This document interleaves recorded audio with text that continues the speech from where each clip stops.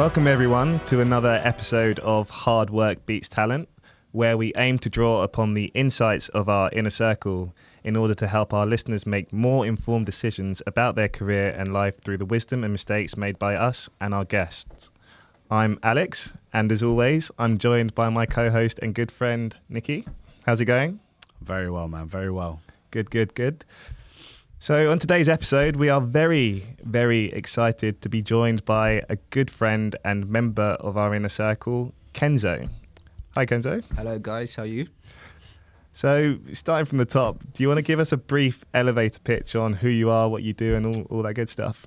Yeah, sure. So I guess I met Nikki over a decade ago now. It would have been. Right now, I'm a legal director for a grocery delivery startup. So I started as a lawyer, studied law at university, did my training contract and law schools at Kaplan in London. My training contract was at Bird & Bird.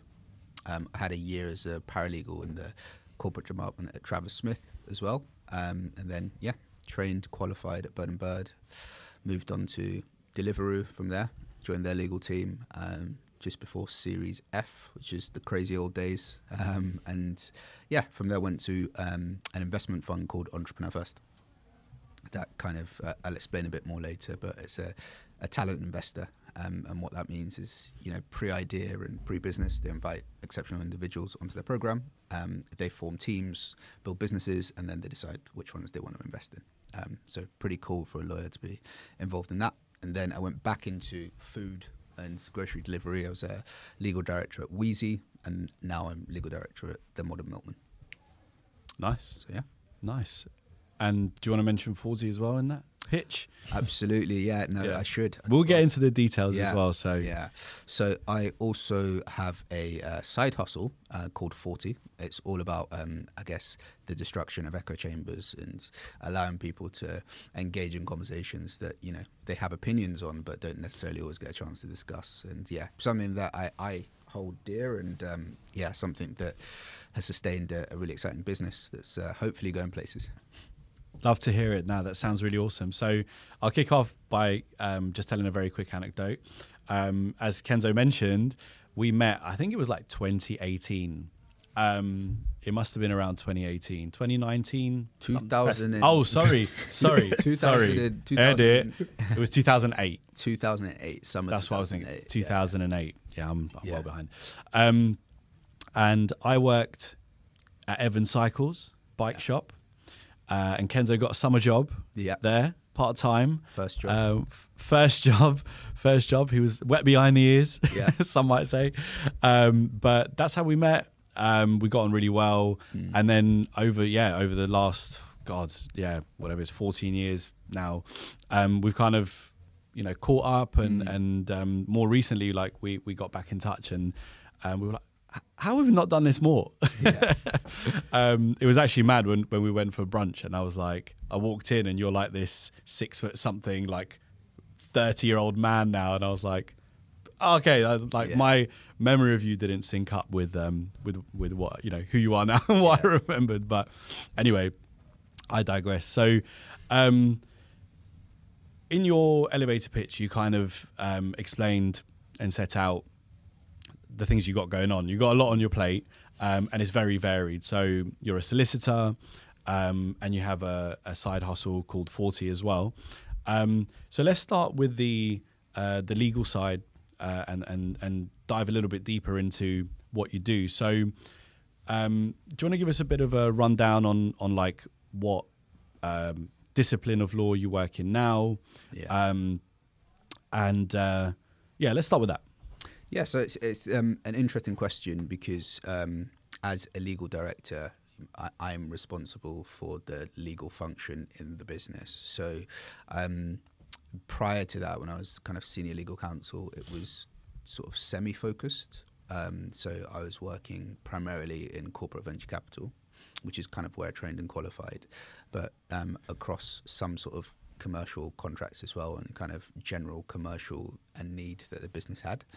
Now it's transitioned more into kind of strategic legal advice, advising the business more on things like market expansion, into new territories, and also the bread and butter things that the business needs. So fundraising rounds and commercial contracts, and really thinking about ways that, you know, a business can be empowered to go out and do the kind of best analogy that I've heard to describe an in-house legal team is kind of, and a lot of in-house functions actually is it's kind of like the operating system upon which the business can go and, you know, really excel. Yeah.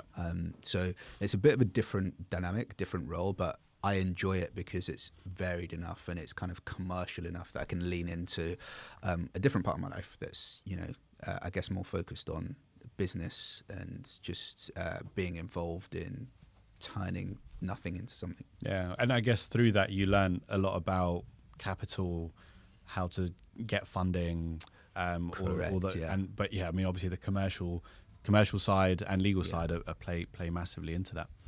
Yeah, and really interesting to hear. So, like the listeners, this is the first time I'm meeting and hearing from Kenzo, and what you describe sounds extremely varied and interesting.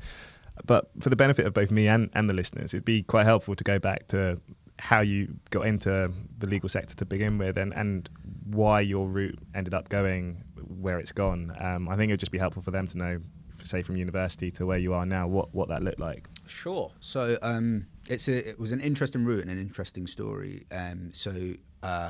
Probably prior to university is the right place to start. So I did the IB, the International Baccalaureate. So we did 6 subjects as opposed to, you know, 3 or 4 that you do at A-levels. And the subjects that I majored in were English, history and philosophy. Now, those are all, I guess, essay writing subjects. And, you know, my favorite was philosophy. I kind of loved an early introduction to critical thinking, but like with a purpose. So I did that. When it came around to... Sorry, there's so many parallels. Philosophy was like my favourite A-level. And sorry, continue. But I'm just hearing, it's almost like listening to myself here. To carry on. But when it came around to kind of deciding university courses, I thought that it would make the most sense to do something that was vocational, but drew on the kind of skills that I'd learned as opposed to the discipline that I'd learned. So that's why I decided to do law at university. And query whether that was the right decision. But, you know, there's an argument to suggest that I perhaps would have enjoyed other things, because I did do some other modules at university. So I did a few business modules and I did some Spanish as well. So there was a bit. So that kind of the querying into why you went into law, is it because you had things that you were maybe more interested in at the time, or now you're realizing you have other interests as opposed to being in like... Well, I think good question. And the answer to that is there are a lot of people who have been able to have really successful legal careers without having studied law. So I think the query is whether university is supposed to be a propeller to your career, or for you to hone your ability to learn in an academic sense, right? Yeah. So those are the two sides of the coin. Yeah. And actually the further away I get from university, you know, if I was advising a 16, 17-year-old now, I'd probably say go and do something that you love or that you're really interested in, because that's easier to do really well in, as opposed to something that you think is going to, give you a good career. Yeah. I've got to ask a question. If you were to make that same decision today, what would you do? What subject would that be? Probably sort of... Would you go to university? I probably would go to university. Okay. Because the beer is cheap. Not so much the fees, though. Yeah. Do you know what I mean? Yeah. Yeah. I think I was one of the last years that was the $3,000. The $3,000, yeah. Whereas now it's like... It's a joke. I mean, we were talking about this with some friends from uni the other day, and it was kind of like the contact hours that you had at Exeter University for English was something like 2 hours a week. Mad. So if they're paying $9,000 for that, we were like, honestly, you could resurrect Shakespeare, he wouldn't charge you that much. Like you just wouldn't charge you that much. It's facts. Ridiculous. Yeah. So I probably, if I was to go back now, I'd probably do something like business economics, that sort of thing. Nice.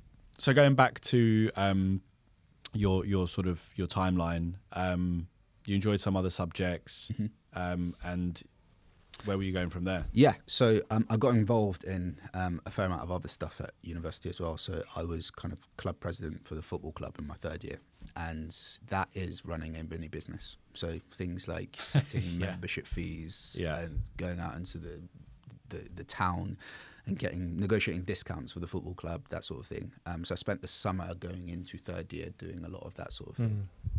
And what I did was propose to the university that all of the, I guess, blank and dormant space around your student login page could be monetized. Sorry.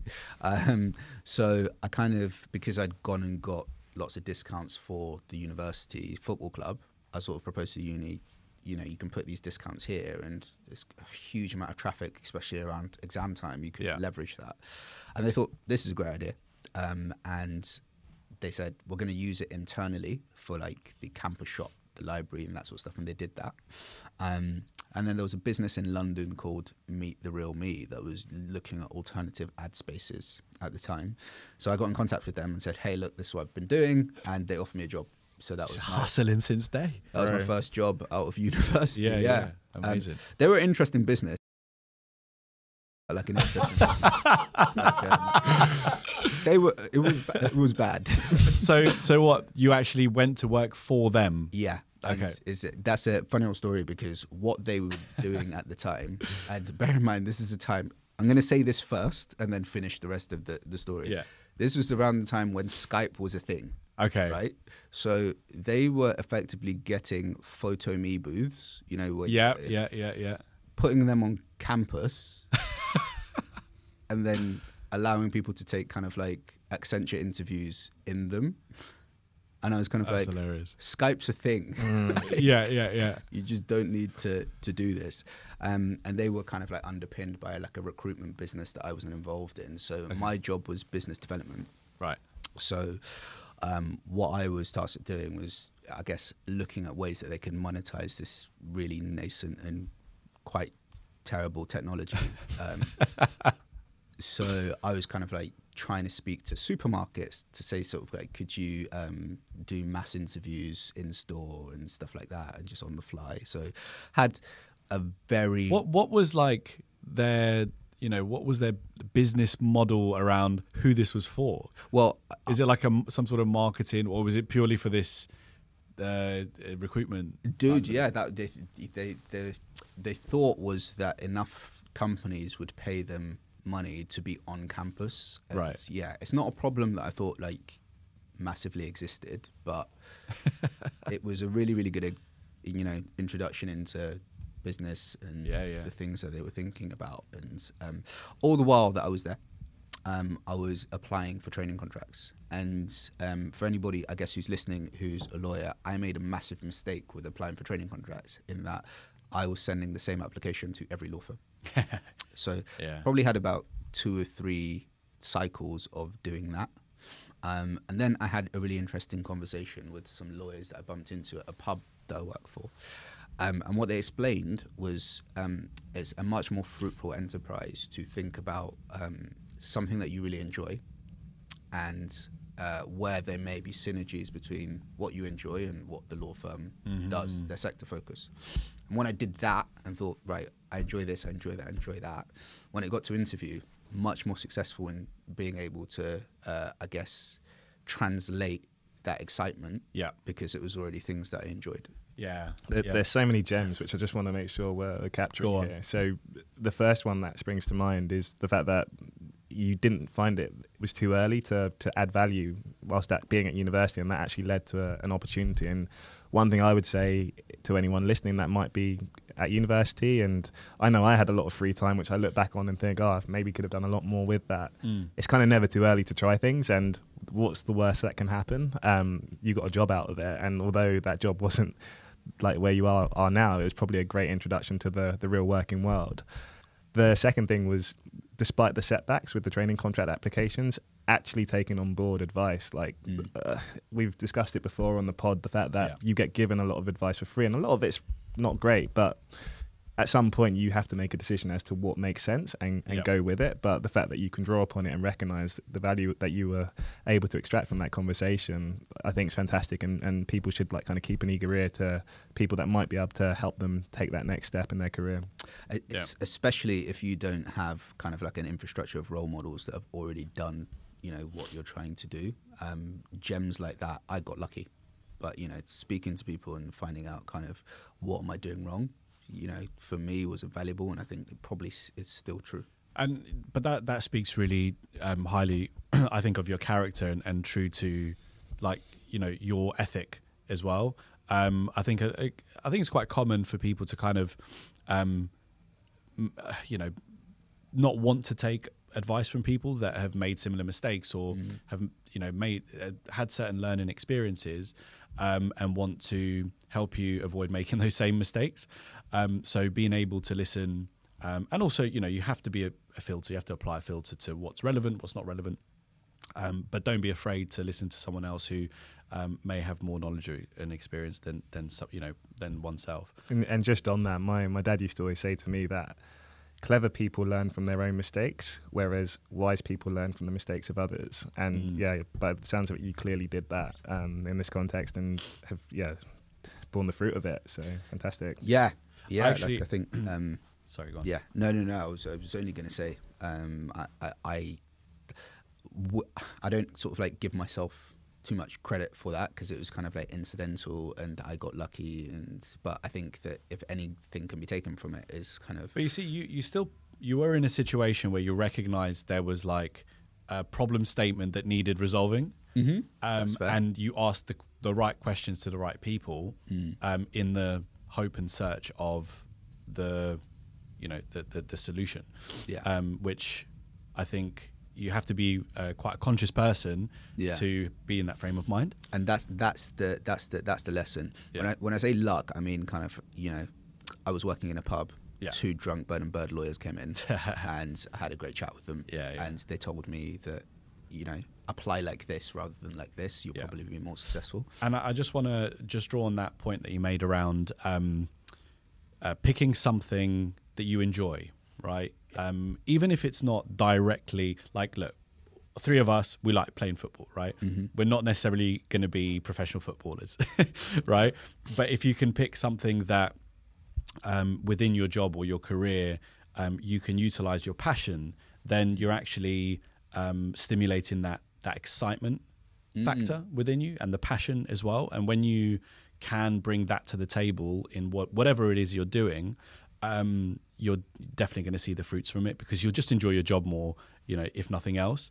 And one thing on that, the fruits aren't necessarily merely financial. And exactly. I recognise that it's easy for us to say that now, 10 years post-university, where maybe we're a bit more established, but it will get to a point with work, if you're only doing it for financial purposes, that it's unfulfilling. Whereas, like you said, if you're pursuing your passion, the kind of return will be something beyond financial. Precisely. Yeah, exactly.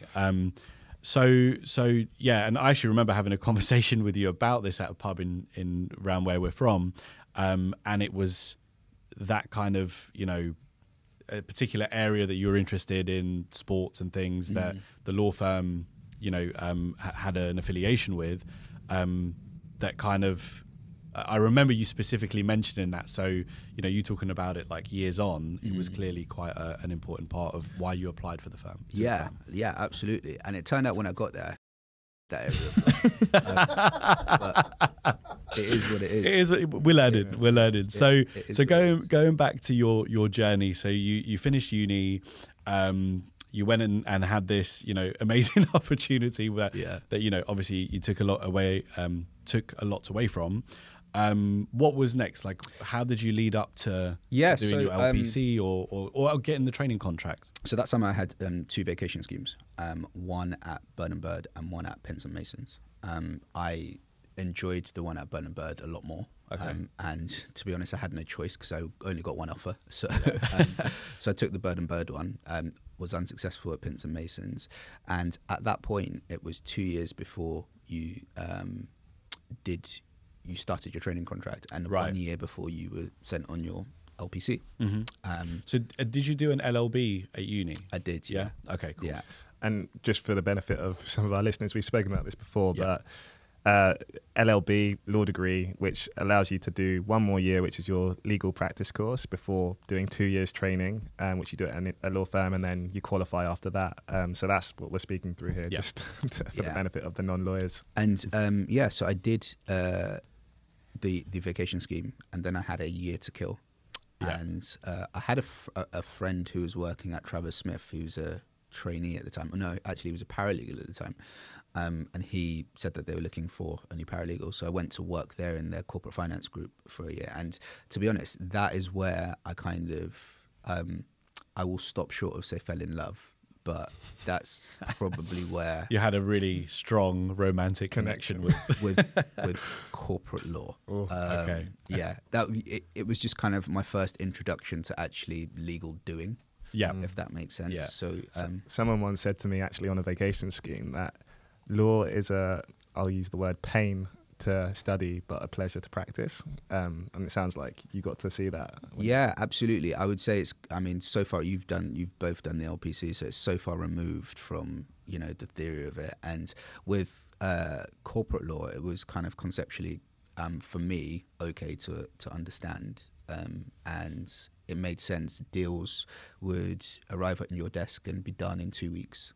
I quite liked that pace of change, that turnover, and the way that it was structured as well. So you'd follow the same pattern for each deal. Especially as a paralegal, there was a limited amount that I could actually do. So just learning how to do that really well was a really good foundation for what turned into a career in corporate law, and just trying to hone.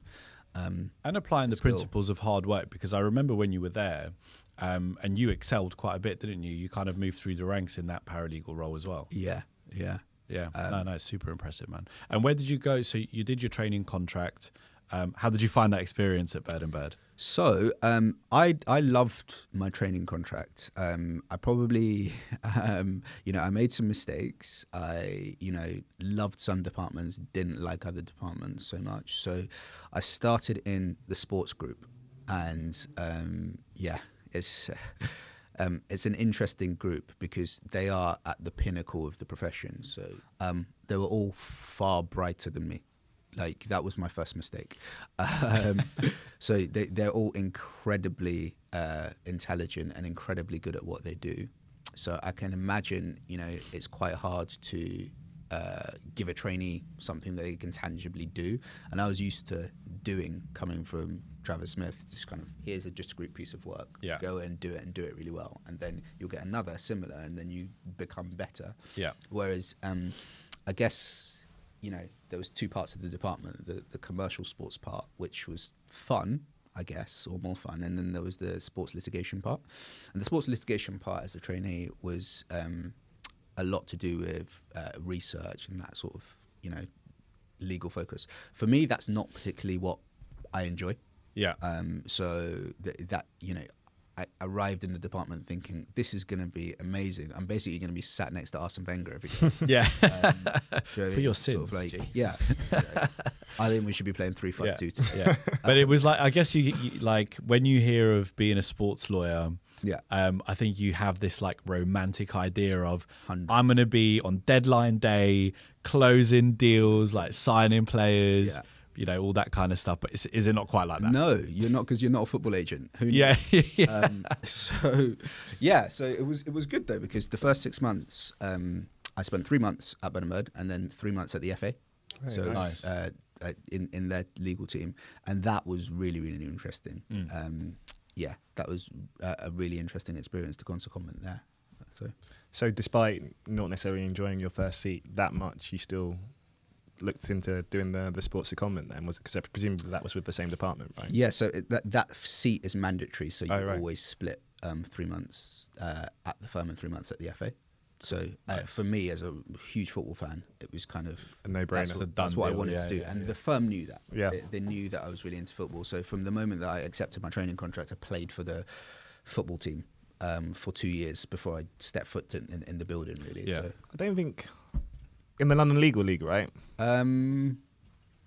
We just played in a power league. Oh, okay, fair. Yeah. No, we used to play 11 aside, but I was thinking I don't remember playing Bird and Bird, but that would be why. We did have a pretty handy 11 aside team. We used to kind of have friendlies against other law firms every now and then. But well, we won the competitive cup, so you did know. you? So who wants to slap there on the table first? What's the opposite of a humble brag? So No, we digress. yeah, I know, right? So for people listening that are thinking, oh, okay, I want to, or I already have a training contract.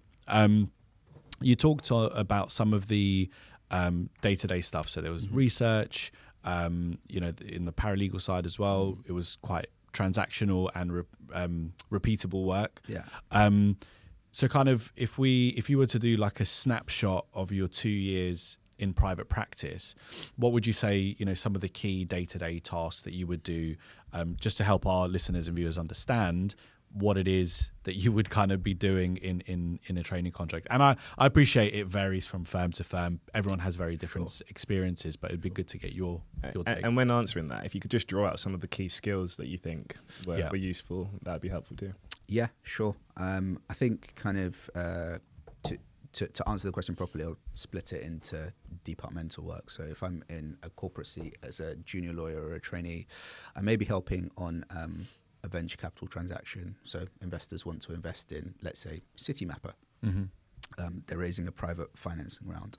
So that transaction typically looks like an investment agreement where the investors will sort of say, here are the terms upon which we're going to put money into the business. And then you'll have another document, which is the company's Articles of Association, which will effectively say, here's how the company is going to be governed once we've put your money into the company. And then in order to actually enter into the investment and complete it, you have a whole bunch of ancillary documents. And what that means is, you have a set of board minutes that essentially say, okay, we're taking on this investment. Is this okay? Yeah. And the company approves it. Correct. Yeah. You have a set of shareholders resolutions that sort of says, existing shareholders, is it okay if we get some new shareholders in? Yeah. So you're involved in drafting those documents. Yeah. So you're involved heavily in kind of being a support function to the leading lawyers on the transaction to help them get all of that in place. You may also be involved in due diligence as well. So that's, if a business was a car, due diligence is lifting the bonnet up and looking under the hood to see what's actually helping it run and whether, do you have a ticking timing belt or something? Correct. So whether how the business has been represented actually marries to what it actually is. Yeah. So that's part of the due diligence exercise. So you may be involved in that. And the key skills that you need for both as a junior lawyer, attention to detail is really important. I wasn't that great at that. That was a real kind of, I guess, development point for me in the earlier days. I'm way more conceptual than, to sit, concentrate and read for, 8 hours and not miss a full stop. Sort of thing. So there are lawyers that are excellent at that. There are lawyers that are less good at that. I'd probably put myself in that bucket. But that's a key skill that you're going to need. You're also going to need an exceptional amount of organization because you may be working on 3, 4, 5 deals at the same time. To know where things are, to have answers before people ask questions. That sounds like a big one. Intangible piece of advice, but to, I guess, bring it to life a bit. If you are working on a set of ancillary documents and a partner asks you where you are on that, you should already kind of have an answer. To know. Yeah, that's your bit. That's your bit that you're supposed to be looking for. So attention to detail, a high level of organization. And then I think there are a bunch of soft skills that probably don't get talked about enough. So an enthusiasm, at a general level enthusiasm for what you do, a level of humility because you are still learning, recognizing that, you don't know everything, I think is a skill that can be developed. Just very briefly on that, I think being in such a highly competitive environment that law firms can be,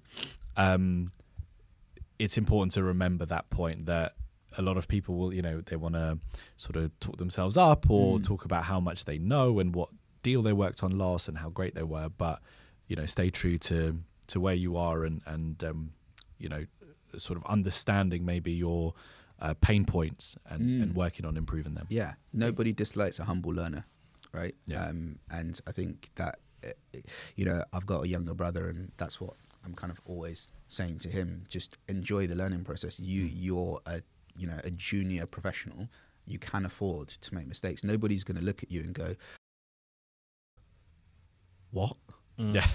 Everyone's going to be kind of like, Yeah. "Oh, that's fairly normal. Here's how The you growth fuck is up in again." is in the mistakes, right? Yeah. I think Jocko Willink says, "Stay humble or be humbled." I think Yeah. it's Love as simple as that. That is, 5 words to say what I kind of said in like 79,000. Yeah. Typical lawyer counting words as well. So moving on to your in-house experience and how you've got to where you are today. You mentioned Deliveroo. It'd just be interesting to hear how you made the decision to leave private practice, because from what I understand, the two are quite different. And just bringing that to light a bit. Yeah, so really kind of like whistle-stop tour of how this happened. So I was working in the corporate venture capital group at Bird & Bird, and incidentally we'd worked on a number of food tech related transactions. So we did an accelerator program for Just Eat, where they invested in a bunch of startups, 5 per cohort, and I was working for a company, or advising a company called Spoon Guru as well, and a number of the companies that came out of the Just Eat program. So one of my colleagues had just accepted a job I think at maybe Bumble it was at the time, and the delivery job came across her desk, and she told me about it, and I got in contact with the recruiter and said, this would be really interesting, I've got some relevant experience. And then I interviewed there. Initially, when I went in for the interview and just saw the buzz of the place, I was just sold from that. And I went in as a commercial lawyer, which is interesting. I applied for a corporate job, and it went to somebody who was more senior than me, who's a really good friend and now. And they said, well, there is a commercial role as well. And I thought, just get in.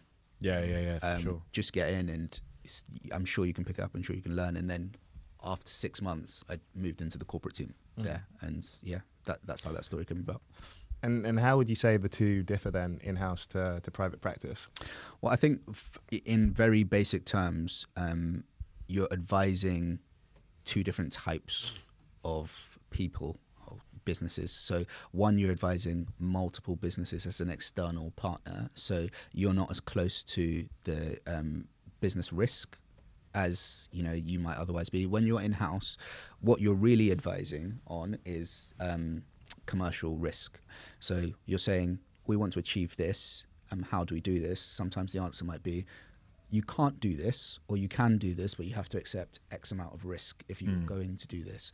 So the difference is really quickly learning and having an appreciation for kind of like the commercial risk profile in the business, and kind of going from there. Yeah, and that in order to be able to do that, you need to spend some time in developing your own commercial awareness, I think, for people listening.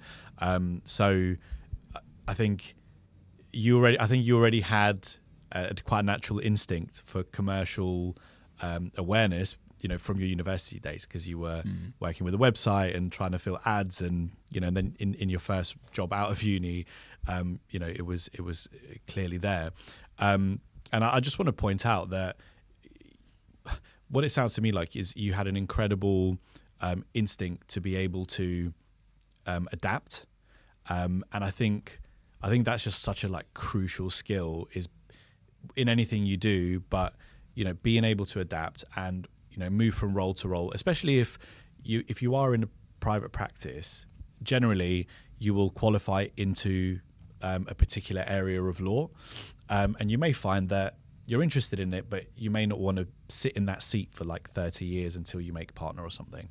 And if you do want to move on and you want to move into in an in-house legal role and support a business in whatever it is, corporate, commercial, construction, whatever it might be, is that you need to have the ability to be able to adapt, grow, and learn is really important. Yeah, you clearly had that in abundance because you move through different things. The general counsel at Deliveroo, a lady called Chantal Zemba, a good friend of mine, and I think probably the best bit of advice that she gave me whilst I was at Deliveroo is that,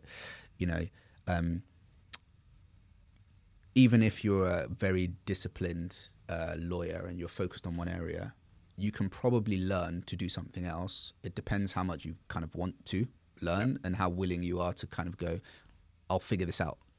And I guess it's that entrepreneurial spirit that allows companies like Deliveroo to exist in the first place, right? So I guess your legal team has to mirror that in some respect and just kind of carry the burden even when you don't have all of the expertise. Well, I think like working in-house and whatever, because you have to be a bit of a generalist. You have to dabble in bits and bobs of different areas of law.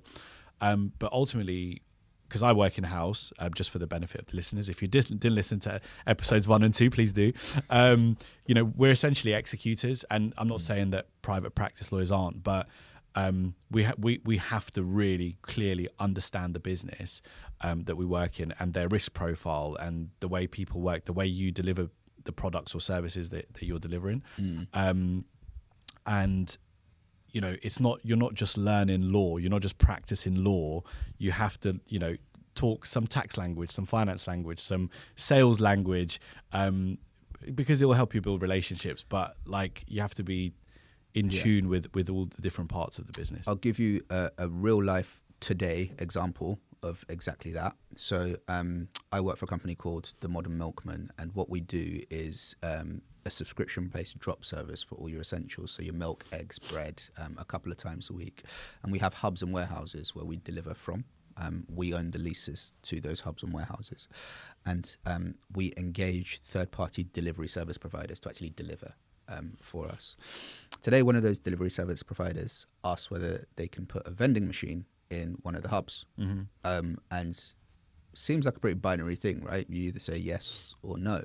But actually, the question to us was, can I put a vending machine in a hub? But our answer was, yes, you can, provided that there's nothing prohibiting that from a fixtures and fittings perspective in the lease.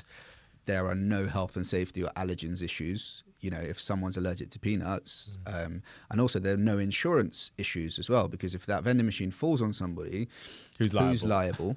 And if there's a premium uplift, if we have to pay more money to have that piece of equipment in our hub, should we pass on that cost to you? So it sounds like a really simple thing, but query whether somebody who doesn't know about the business would think about all of those things before advising the business. Yeah. Yeah, that's really interesting. I know we spent a lot of time on legal, but I think it'd be really helpful just to get, because of how varied your career's been, and I feel like we could probably do a whole other episode on just your legal career, but what sort of recommendations you would have for prospective students who are considering embarking on a career in law? And some of the challenges that they may experience as well. Yeah, I mean, that's a really good question. I think I'll probably start with the second one first. So I think in terms of challenges, it's competitive. It's still a super competitive industry to get into. And I think the piece of advice that I gave earlier around finding what your synergies are with specific law firms is still true and will be super helpful.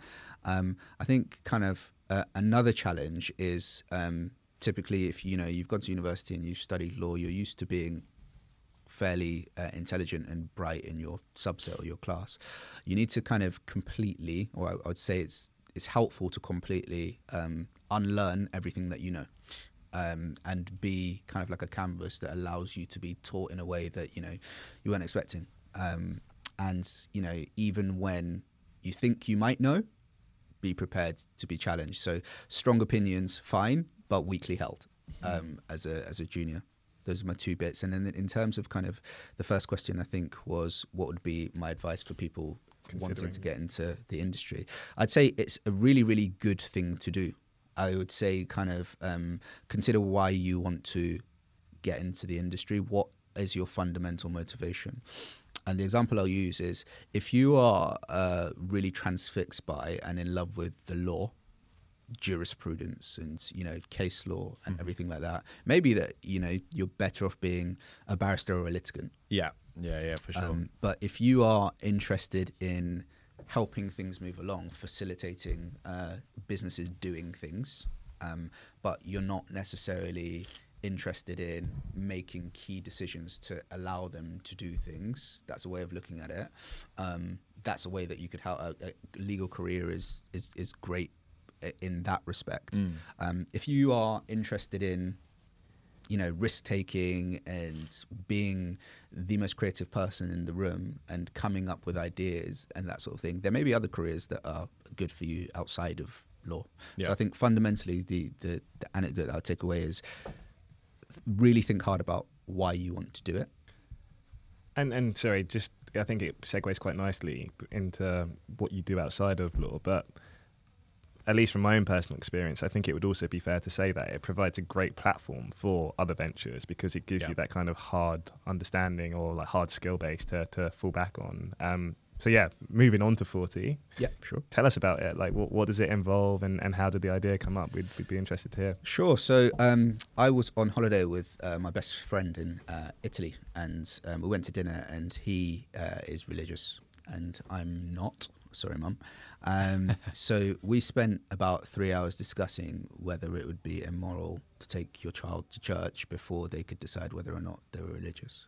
And we had different ideas on that topic. But the next day, sort of brutally hungover, I kind of opened my laptop and wrote down 39 more questions, statements, topics like that.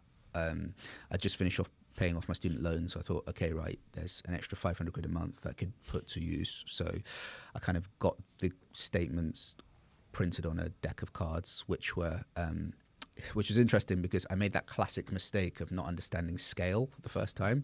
So when the first deck arrived, they were like huge, and I was kind of that's not why I ordered A3 sized cards. But we go again. So yeah, I got them printed and set up an Instagram account, and got all of my mates to talk about it and create a bit of a buzz. And people really enjoyed having these conversations. The reason it's called 40 is because when I was making the cards brutally hungover, I kind of got bored at 40 and closed my laptop. And probably a good signal that maybe people will have an appetite up to about that. Yeah, and in fact, if you can get through 40 cards, fair play to you. I bought the cards, support and all that, and I took them on our sort of group friends holiday in Mallorca last summer, and we had a go, and I think we got through about 5 maximum. Yeah, maximum. A lot of there was some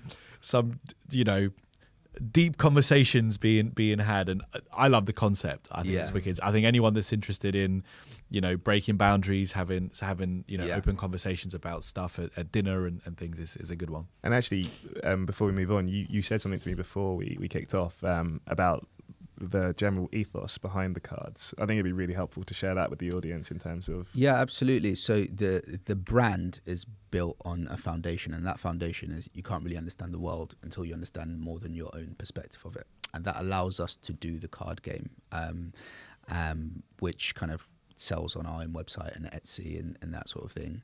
And then it also allows us to do kind of, mini documentaries. We've got one coming out later this year on modern dating. So we're going to do kind of like a critical analysis of, why people's fingers get RSI from Hinge. A lot of stuff that we could go into. And then we also do kind of educational resources for schools as well. So that concept and that premise allows us to branch off into lots of different things whilst we decide and kind of consider what should be our primary focus and what's going to return, I guess, the best business, because that's what, we want to do. Fantastic. Nice. And what about, you got podcasts as well? Yeah, we've got podcasts. So anywhere where you get your podcast, it's called the 40 Podcast. So have a listen. And on that, we talk about anything from kind of, state to private education to fear. We've got one coming out on anger. We've got one coming out on Schadenfreude, which is going to be an interesting topic. For those listening that don't know what that is, do you want to explain? Absolutely. So that is, I think it's a German word, and it loosely translates into the joy and happiness that you feel at somebody else's misfortune. Right. Which is something that we all kind of get, but no one really talks about, no one really understands why. Yeah. And it's an interesting one for us. That just takes me back to being at school when your team's lost on the weekend and you come in and everyone's like, Schadenfreude? Yeah. Yeah, that's exactly. what was at play there. Yeah, I Nice. probably completely butchered how you say that, but At least you tried. yeah. So that's super interesting. We were having a conversation about it before we started the pod, and the whole concept sounds sick, especially the sort of educational technology side of it. Helping PSHE, yeah, I'll get that right, side of things, and helping teachers be more effective in their teaching and more efficient as well. So I think even any teachers listening, check out 40, because they could really save many hours in your week. So moving on to then kind of like, how did you set up?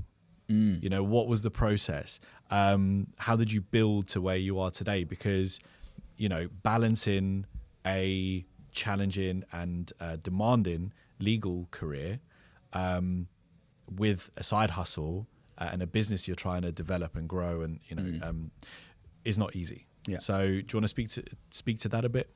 Yeah, sure. So for me, the reason why I think 40 has been a success, and it's not the finished article yet, is because I made a commitment to myself and to the business that I was going to do a little bit every day.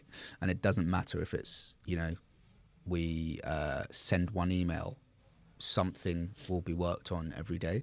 And the compounding effect. Exactly. We talk about that a lot. Exactly. Well, yeah, I think there's so much value in that.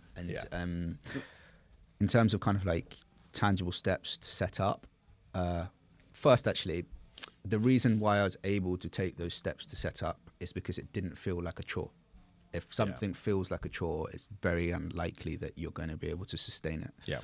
Or it will succeed. Exactly. Right. So for me, it was kind of like a creative outlet. And I thought, well, look, we can create this content about anything. There's so many different places that we can go with this. And people were engaging with that, and still are engaging with the sort of content that we put out. And people were giving us feedback that we're having really excellent moments coming out of the card game and, when we're playing it. So we thought, well, what else can we do?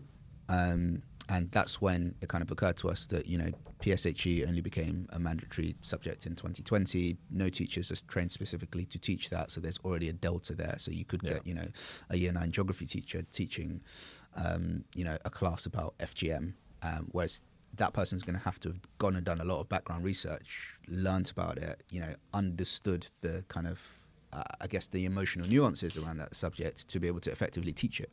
And, well, we thought we could do that because there is enough of an overlap between the conversations that we've been having, and we could put that on a platform and see whether schools were interested in using that tool. And it turns out that some of the schools that we're speaking to are, and we're trying to grow day to day. But as I was saying to you earlier, it's kind of, for me, the most important thing now is how we get from one school to 5 schools, not how we get from one school to 400, 500 schools. Yeah. And so it may be slow. It may take 3, 4, 5 years to get to where we want to be, but compounding, that compounding effect of doing a little bit every day is all I'm interested in right now. So a couple of key takeaways are enjoy what you're doing, have a keen interest in it, probably passion comes along with that. Do a little bit every day. Don't expect huge results in the first year. It's going to take time, and that's okay. And also dedicate, how much time you have to dedicate to it will probably be will correlate to how long it may take you to kind of scale the business and get to a point. No, absolutely. I think you summed that up really well. One thing I think it would be quite interesting to hear as well from you is nowadays we get a lot of people saying, you can side hustle your way to financial freedom, this, that and the other, and talk's cheap, I think, when it comes to that sort of thing, and action often dictates how far things go. I'd be interested in hearing how it's actually been in practice. Like Nikki said, you're maintaining a very successful and I'm sure demanding career. How has having the side hustle been alongside that? The best way I would describe it is if you remember back to when you are at university or at school in exam period, where you think every hour God sends, I could be doing something. Yeah. So the stress of it is not so much that oh my God, I'm not where I think I should be. It's that kind of finding that balance of how much time should I be putting into this. I could be doing something, and thinking whenever I'm not doing something, my competitors, they're not sleeping. Yeah. So yeah, I sound like Anton Leviev there, don't I? Or Floyd Mayweather. Yeah. Hard work, dedication. Exactly. When the other person is asleep, you should be training. Exactly. Yeah. Yeah, exactly. So that is kind of like a difficult thing to balance, because I'm very much kind of work. I can be quite switched on with work, and that's actually ultimately not that productive long term, because you need to know when your power hour is, right? When you're going to be the most productive, and whether you're going to use that for your main gig or your side gig or whatever it is. But identifying that is super key. Yeah.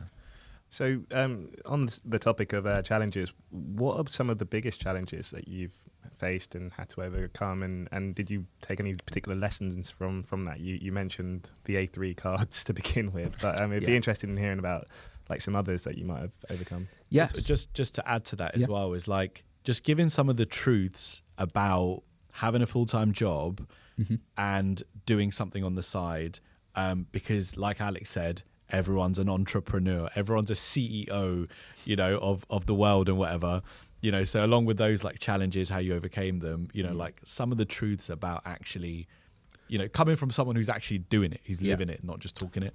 First truth is making money is hard. Making money is hard. The easy bit is coming up with something that could make money. For me, like I could come up with business ideas 10, 15 a day, biodegradable chewing gum. Great. Yeah. How do you do it?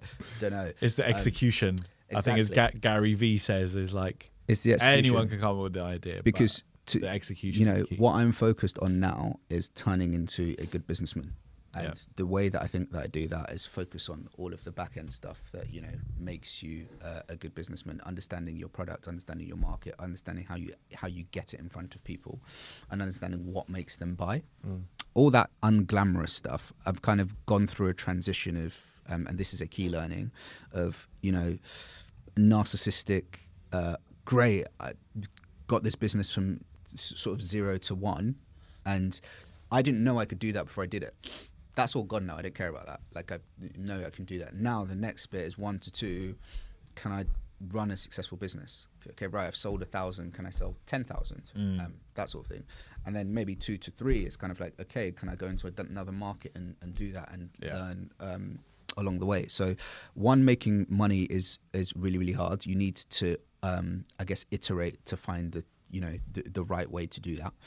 And the second, I would take away is kind of like, don't drink your own Kool-Aid too much, because when you build a business, people will be like, this is amazing, that's great, and gas you up and say, I'm going to get it in the hands of Piers Morgan and Boris Johnson and, everyone under the sun is going to be on Loose Women, and you're just kind of there, like, initially being like, Mama, I made it. Yeah, like literally. Mum, never guess what happens. Spending money before it's come. Yeah, exactly. John said he's going to give it to Boris Johnson. You'll be so gassed when so many people are doing this. But what I found, and the reason why I don't particularly love the word entrepreneur or the label entrepreneur is, you don't have to, there's no quantifiable threshold after which you can call yourself an entrepreneur. Yeah, like, exactly. Literally, you could just wake up and kind of like, decide you're like you had an idea. Going to work today. I'm not going to work today because I'm an entrepreneur. Sort of thing. That's a thing that you can do. So for me, it's kind of like that's a label for other people to use about me if I ever get to that stage. But for me, it's more about kind of incremental wins and reminding myself why I started doing this. Place. Like, what was it that was enjoyable about it, and trying to do that as much as possible. The other thing that I would say, and probably the last thing I'll say, sorry, just on that, if you were to use a label, what would that be? Trying really hard. That's it. That's all I'm doing. I'm just trying to see, there may be one day where to take an idea and build it into a tangible business. Correct, yeah. Right. And to build it into a good business. Yeah. Because I know that I've got a business.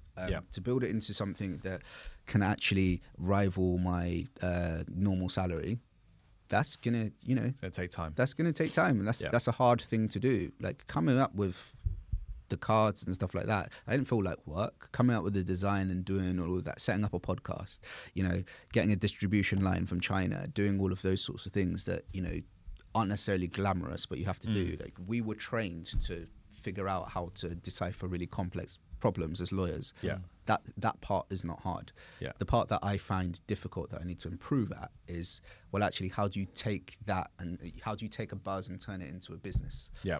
And there's lots of ways to do that. Ringing through, but even getting people to buy into it. Correct. And gaining customers. That's the thing. And correct. Yeah, I just want to share, a bit of my own experience, because so I manage and operate a self-catering holiday business as well.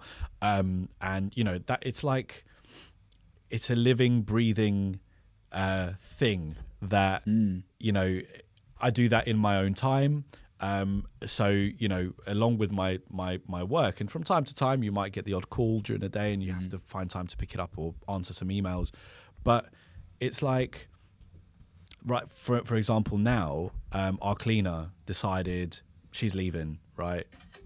Gave us like 4 days notice. We've got like eight or 9 bookings in May. It's fully booked. We need a cleaner, right? This place is in Gloucestershire, and like that's like one of the many challenges you have to overcome when you have a business on the side that is operating, and you've got clients or guests, customers, whatever it is. You have to be able to like adapt and fix or resolve problems and find solutions for things in a very limited space of time. So it's glamorous to be called an entrepreneur, but I think when you're actually in it, you realize that there's a lot that goes on into doing something, like actually running a business. And if you are ever thinking of a nice weekend in Gloucestershire. Yeah. Thank you, Alex. It's Peacock Cottage. You can find us at peacock-yvalleycottages.co.uk. Y is spelled W-Y-E. You can check it out on there. And we're on booking.com as well, but come direct, you know what I mean? So, thank you. So, no, this has been fascinating, and like I've learned a lot, and find it really interesting to hear how you've juggled both the career and the business up until now, and wish you the very best going forward. I'm sure hopefully 10 years from now we'll be celebrating all the success that you've had in that time. For sure. Crossed, yeah, for sure. But like, for the benefit of our listeners, we also like to go way back to break down our interviewees' kind of background and their kind of educational experience. So it'd be really helpful for us to hear about how what your parents' background was, and kind of what your schooling and your socioeconomic background was. Yeah, so my parents were from Nigeria, so that was where I was born, and my dad was a media broadcaster, and he used to read the news and be on the radio in Nigeria.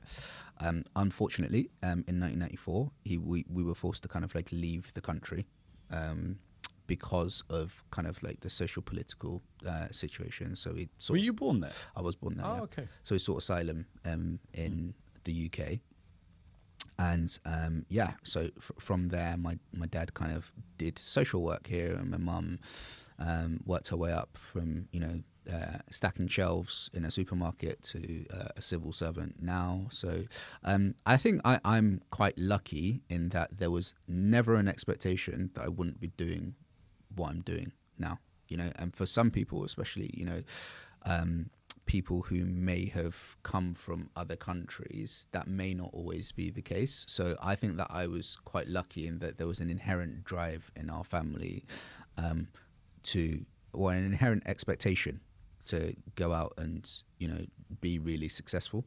So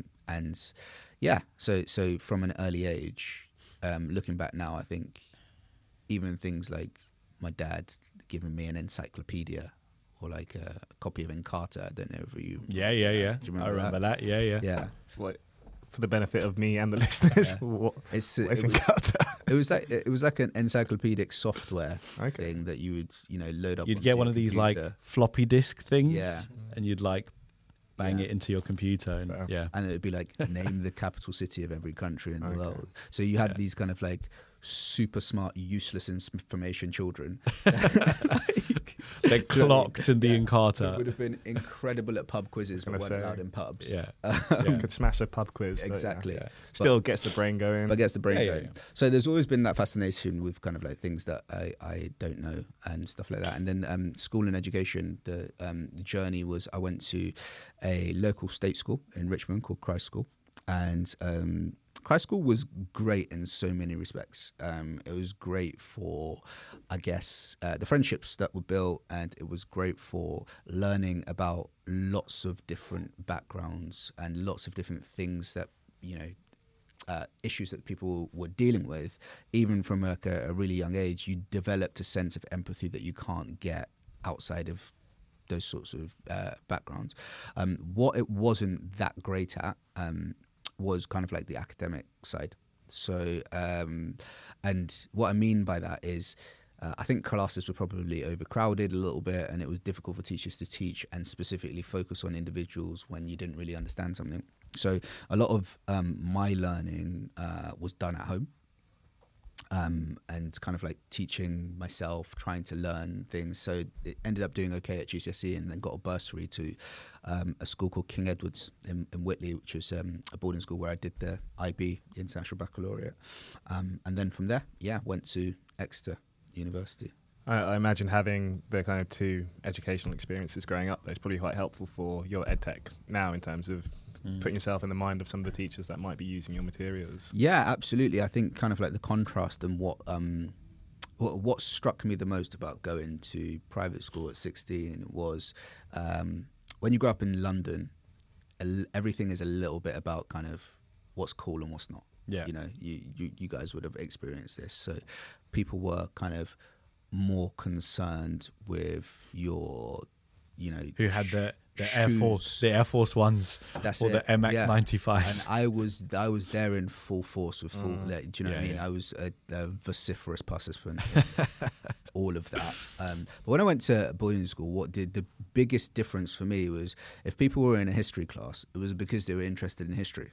So it's kind of like, oh, like I want to learn about this. And being in that environment, it was kind of like you didn't need to, I guess, pretend that it's not cool to learn about something that you want to learn about. So, in that environment, I just kind of took learning a bit more seriously. And when you think about it, like a private boarding school in Surrey, like all things considered, is essentially a spa resort. So you have like 200 students your age. You have like an Olympic-sized pool, a gym, like a climbing wall, tennis courts and stuff like that. Different world. If someone was like, take everyone in London and go and work there for a week, people will bite your hand off. So Akala talks about that. In fact, there was a talk I went to listen to him a few years back, and he said that he thinks that would be a great kind of solution to a lot of some of the troubles you see. Like actually, if you got boarding schools which weren't solely reserved for people that could afford them, that could be a good way of helping social inequality. Yeah, for sure. You do learn about a lot of another great example is when people were turning like 17 at school or 16 or whatever, and you know, if you're from where we grew up, you'd have a birthday at like a bowling alley or something like that.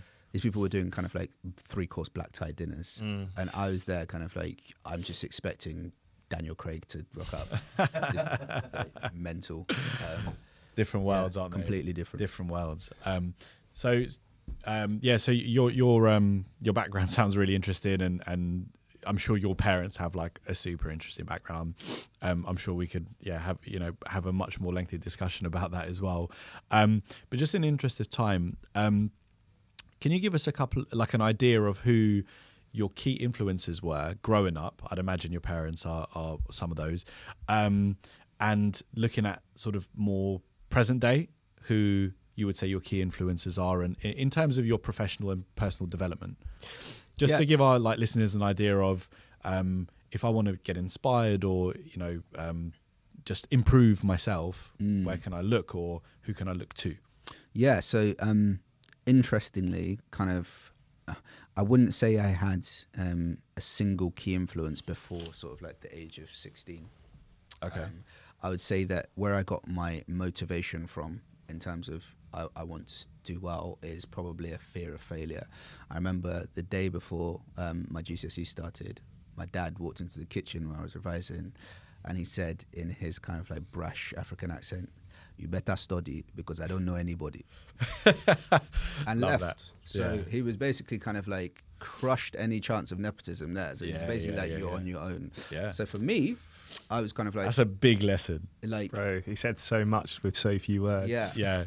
Yeah. I was basically No time kind to of mince like, his words as well, because he was busy working Literally. and providing, right?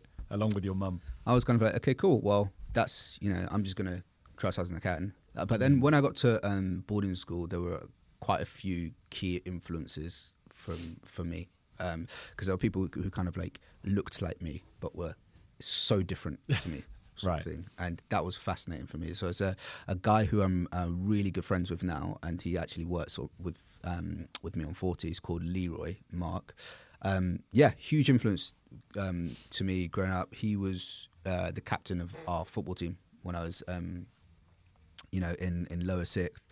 He just kind of like could always chat to him about, we came from similar backgrounds, how he was dealing with stuff, and it was a bit like having like Big brother. a big brother, like a influence. And there were loads of hymns in the years above. So there was a guy called Sung, a guy who was from Korea. He was in my house, and then the mates that I had around me there, they were kind of like key influences and key drivers. And having like-minded people around you that you can bounce ideas off made a massive difference to me. It still does to this day.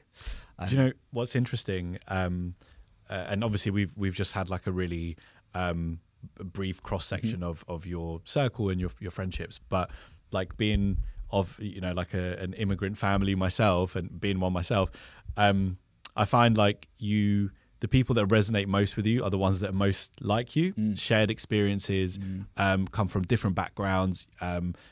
Most of my like sort of growing up through school and university and post-university, my friends have been from like really diverse backgrounds.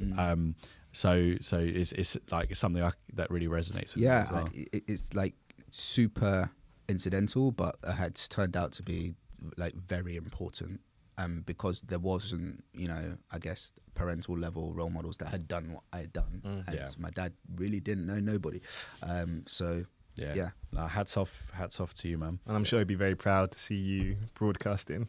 Yeah. Badly. He'd be like, he'd have tips. So just to wrap up, I've really enjoyed this conversation. It's been a pleasure likewise. getting to know you, Kenzo, and I'm sure It won't be the last interaction. That's for sure. no doubt. But yeah, just to wrap up, we like to end by asking our interviewees to give the best piece of advice they've ever received, or the biggest life lesson you've learned to date. That's I'm gonna have to think about it for a second. The best piece of advice I've received is probably that you're not as unique as you think you are.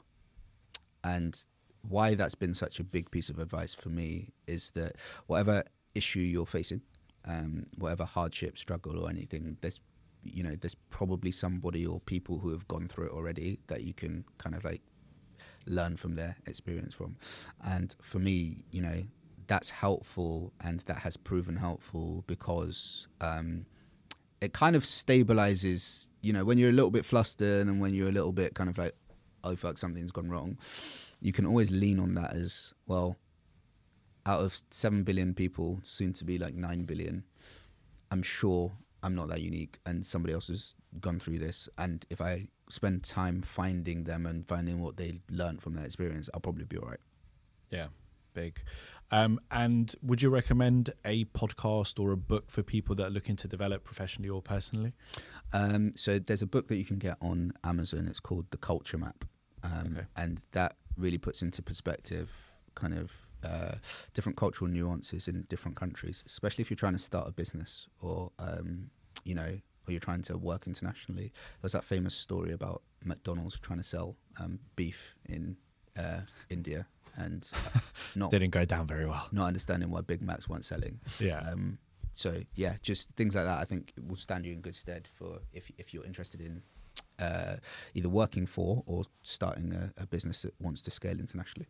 Amazing. Kenzo, thank you so much. Alex, have you got any closing words? No, I think we've reflected on a lot of the takeaways as we've gone through this, but I personally have really enjoyed this conversation, and I'd even say it'd be great to probably get you back on at some point in the future to hear how the business is going, and how you're balancing it with your legal career. But it's been a pleasure. Pleasure, guys. And do you want to plug your socials and things before we close? Yeah, absolutely. So if you head to @follow40 on Instagram, Twitter, and it's FORTY. That's correct. Yeah. @follow40. And you'll find us there. We've also got a page on Etsy. We've got a private website, and you will soon be able to get us back on Amazon Prime very shortly. Fantastic. Amazing. Thanks, Kenzo. So this brings us to the end of our episode. Thank you for listening, everyone. As always, please give us a like, a follow, a subscribe, leave us a comment. We'd really appreciate it.